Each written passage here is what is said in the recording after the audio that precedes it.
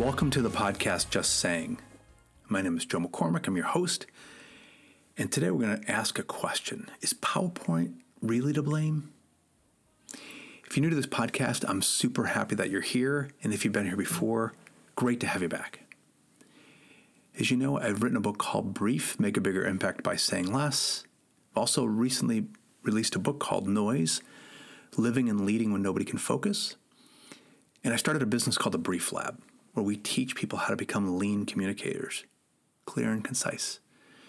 And the reason I'm doing this podcast today is because somebody sent me an email, and his name is David. And David's a major in the military, and he took a class. He's actually currently deployed he's overseas, and he sends me this email. And the email is, he's like, hey, do you remember me? Took a class out on the West Coast. And I'm like, yeah, I do. And he's like, I read this essay and I immediately thought of you and I wanted to share it with you. So he sends me this essay and it's called Dumb Dumb Bullets. And the subtitle is, as a decision-making aid, PowerPoint is a poor tool. So he had me read it and I read it. And I agree with some of it and I disagree with other parts of it. In general, it's really written primarily for a military audience. So it talks about some stuff where I think some of my corporate clients would probably know this and they don't use it this way. But in the military, it's an often abused tool. It's like using a screwdriver as a hammer or a hammer as a screwdriver. It just doesn't quite fit. So I figured, you know what? I probably should do a podcast on this because PowerPoint's a much maligned tool. And I just want to get into, is it really to blame? Now, if you want to stop listening to this podcast right now, the answer is PowerPoint's not to blame. It's the user that's to blame. But I want to go a little deeper and teach, when and where do you use it? Why does it work and why doesn't it work and when doesn't it work and all that. I think the bigger underlying reason for this is that we need to know when and why it succeeds and, when and why it fails. For us, right, as communicators.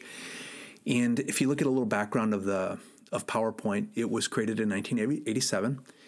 And I think 3 months or so after it was released, Microsoft bought it. And this is 1987. And it was, I think, designed primarily for Macintosh. And it was designed to produce transparencies, overhead transparencies. And Microsoft released it broadly in 1990. So it's been around for, many, many years. And it's inspired a lot of parodies and criticisms and Dilbert cartoons and you name it. People have made fun of PowerPoint. And certainly this headline of this essay, Dumb Dumb Bullets, doesn't pay a lot of compliments. So why is this seemingly such a flawed tool? But everybody uses it. I mean, I didn't do that much research on how global the use of PowerPoint is, but I'm sure, the hundreds of millions of PowerPoint presentations have been made from school kids to grad students to corporate executives, military leaders. I mean, and, that famous quote, I think, in the military is like, we understand that slide will have won the war kind of thing. And, there's even it was lampooned as the Gettysburg Address in PowerPoint. So if you get a chance to look that up, it's pretty funny. It's like 7 slides. If Abraham Lincoln had written that as PowerPoint, what it might have looked like. It's pretty funny. Charts and everything. So what I want to do is just go through just some basic considerations so you don't throw the baby out with the bathwater. A couple things. First, I think where this goes wrong is let's face it, it's a convenient tool. It's easy to use. So you got a bunch of stuff to say, you got a meeting, you want to present some stuff in a meeting, you start building slides and next thing you know, you got 20 slides, 50 slides, whatever.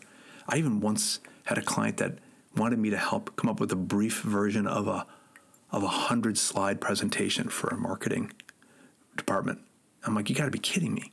Like, no, we're outlining strategy for how we work in digital and online, to online advertising, and we can't condense the presentation. It's 100 slides.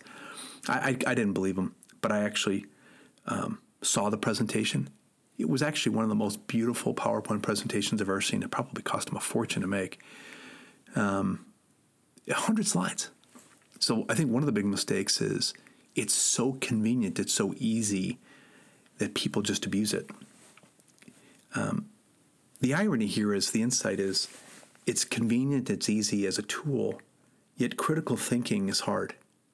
So somehow people think that if I just dump it into PowerPoint, it'll do the work for me. It'll all make sense in that format.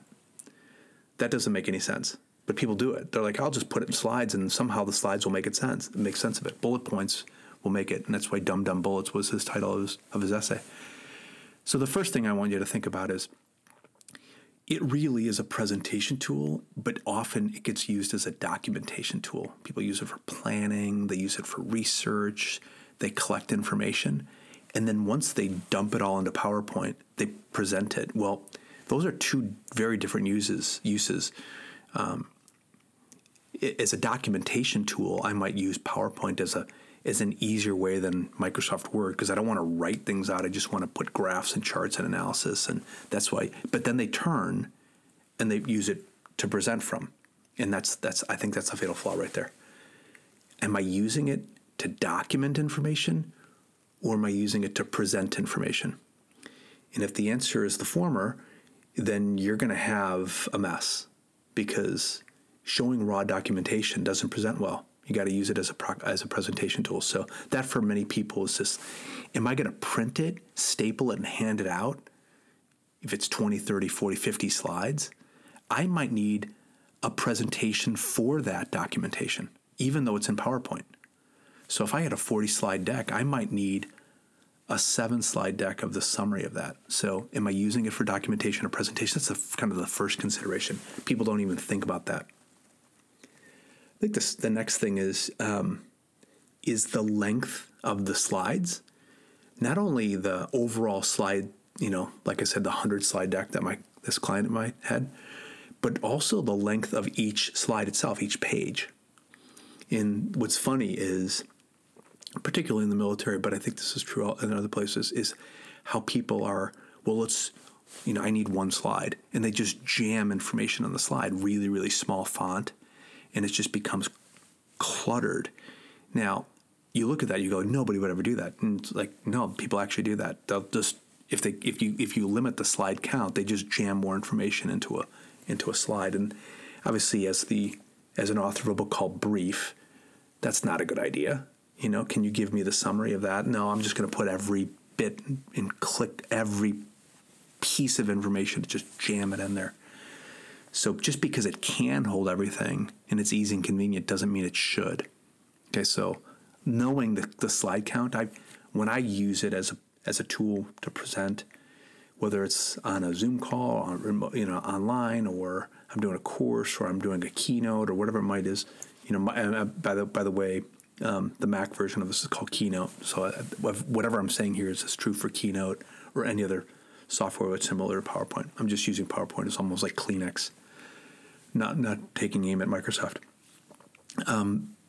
If you look at when I do presentations, I kind of generally look at a slide count. How many slides do I want to present with? If I'm going to talk for a half hour, maybe oftentimes I don't use slides at all. I have a flow and a couple of videos and an exercise. But if you really need to use a presentation, what's the slide count? People lose the slide count and they've got 100 slides and there's timed out. It becomes overwhelming. The length of the slide and the amount of information on each slide. Consider that. Make it shorter. Okay. Less text, more images is kind of a good thing to keep in mind. A number of years ago, just as a side note to that, I discovered an alternative to PowerPoint called HaikuDeck. It's HAIKUDECK. I'm not sure if they still exist. I think they do. But what was really compelling is that they forced you to use a primary image, which you were able to find on Creative Commons. It was a license-free image. And it was like a main headline and a sub-headline. So they gave you a couple of simple templates, but it was a main image. That was their big calling card.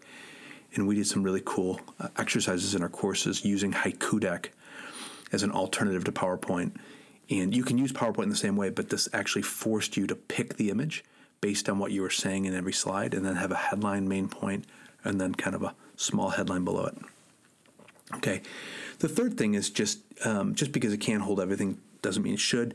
The third thing is reading from the slides. And I don't want to turn this into a presentation class, but everybody knows not to do it, but everybody does it. Okay, so is PowerPoint really to blame? I mean, that's user error right there. I mean, don't read the slides. People who are seeing the slides can read the slides. And if you're using it as a documentation tool, even worse, because then there's a lot to read. So it's like reading, it's like presenting a book by showing the book.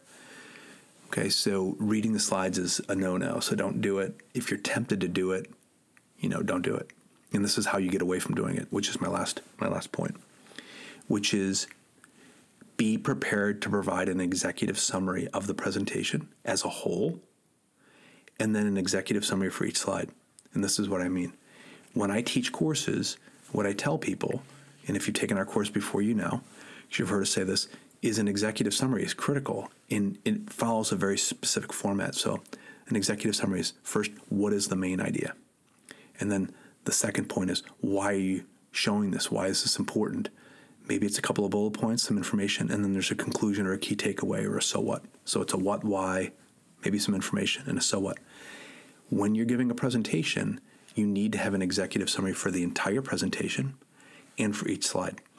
So if you think about it as a presentation tool, I don't need to read the slides. I can just tell you what the point of the slide is. Hence the term PowerPoint, right? What's the point of the slide? So the way I look at it is, if I'm ever doing a presentation, I'm using it as a presentation tool. I ask myself the question, what would happen if literally the technology, my computer, software, the projector died? What would you do if it died? And this actually happened to me once, where I was in this conference doing a keynote, and the electricity died. Like, they had no generators, and it was like we were going to do a presentation on candlelight. Well, I'm like, hey, I've been telling people about doing this for years, but I got to do it. I got to actually do the presentation with no slides because there's no electricity. So you need to have an executive summary. In your own words, what is the point of this presentation? Why is this relevant? What are the key things that you're going to share? And what's the key takeaway you want to leave your audience at a macro level? And then from each slide, do the same thing. Let me give you an example. So when you're showing a slide, instead of reading it, you're saying, in your own words, the point of the slide is X. The reason why I'm showing it to you is Y. Here's a couple of bullet points, and here's the key takeaway or the conclusion of the slide. Next slide. And then you talk to the slides versus reading from the slides. So simple adjustment, very powerful, because you have a clear point of the whole presentation in each slide and how it fits into the whole presentation. So if you're familiar with a brief map, you would do a brief map for the whole presentation and then one for each, maybe section or each slide. It makes it really, really smooth sailing. So just to kind of like give you the overview, one is use it as a presentation tool, not as a documentation tool. If you want to document with PowerPoint, that's fine. Just make that your handouts and then create a smaller, shorter version of your presentation that sits on top of it. Okay? All right? Just because it can hold everything and you can keep on adding slides, keep track of the slide length. All right, I'm not going to do 50, 60 slides. I can't hold anybody's attention. If our recent podcast, The 4 False Assumptions, one of them is I'm assuming interest and attention. I can't pay attention that long. There's too many slides. Right? So cut the slides back and the information on each slide. Don't fall into the temptation of, because I should. Okay? And don't read the slides. Talk to them. You do that by my last point is provide an executive summary for the entire presentation. This is what it's about and why I'm showing it to you, what I'm going to cover, and each slide, what's the point of each slide and why am I showing it to you? Okay, when you do that, it makes PowerPoint actually a pretty effective tool. There's a ton of stuff you can read on PowerPoint. Go online, do some research about how to give better PowerPoint presentations. That wasn't my intent here. My intent here was to answer the question, is PowerPoint really to blame? And the answer is no, not really. It really is... it's really user error, mainly, when you think about it. Okay, so there is, hence the name, power and a point in PowerPoint, just as long as we use it and we don't abuse it. Just saying.